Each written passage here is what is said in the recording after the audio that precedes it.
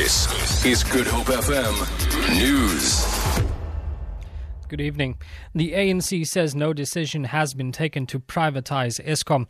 Party Secretary General Gwede Mantashe says they have, however, been looking into options to rescue the power utility from its financial woes. Recent media reports quoted the head of the ANC's Economic Transformation Committee, Gwede, saying Eskom should sell some equity to pension funds to improve its cash flow.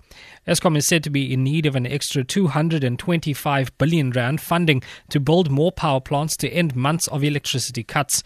Mantashe says Eskom remains a state enterprise, at least for now.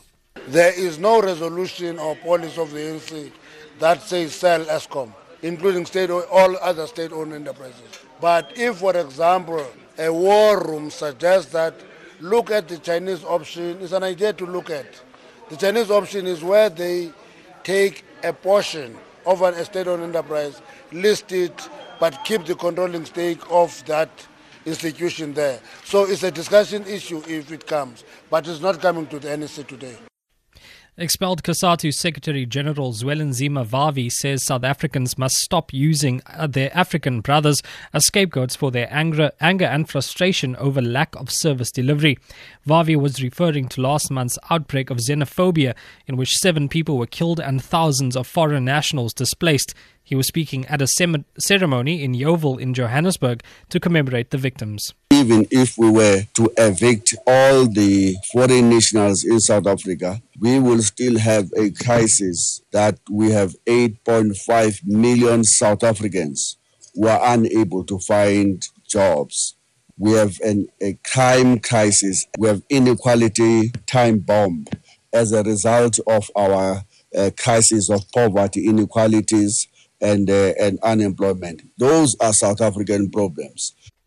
Minister for Justice and Correctional Services, Michael Masuta, has called on members of the public to be more cautious when travelling on the national roads. He was speaking at a funeral service of 6 of the 8 correctional services officials who died in a multi-vehicle collision on the N2 near Swellendam in the Overberg. The accident occurred whilst the officials were on their way to work at the Buffelsjag Correctional Centre. The 6 have been buried in an emotional service today. Masuta says their passing is a loss for the department and the community. This is a huge loss given the kind of staff shortages that we're experiencing and also given the levels of experience that these members held when they passed. A suicide bomber has blown herself up in northern Nigeria, killing at least 9 people. Many others were wounded in the attack in the city of Damaturu, the capital of northern Nigeria's Yobe state. The BBC's Will Ross reports. Eyewitnesses say a female suicide bomber carried out the attack at the entrance to a bus station in Damaturu. The Nigerian police say they're investigating the incident, which appears to have been carried out by Boko Haram. It has targeted many bus stations before and has used women as suicide bombers. Earlier this week, the jihadist group attacked the outskirts of the main city in the northeast, Maiduguri.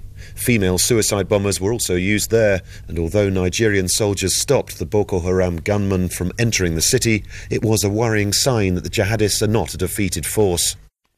For Good Hope FM News, I'm Ajikshay Peterson.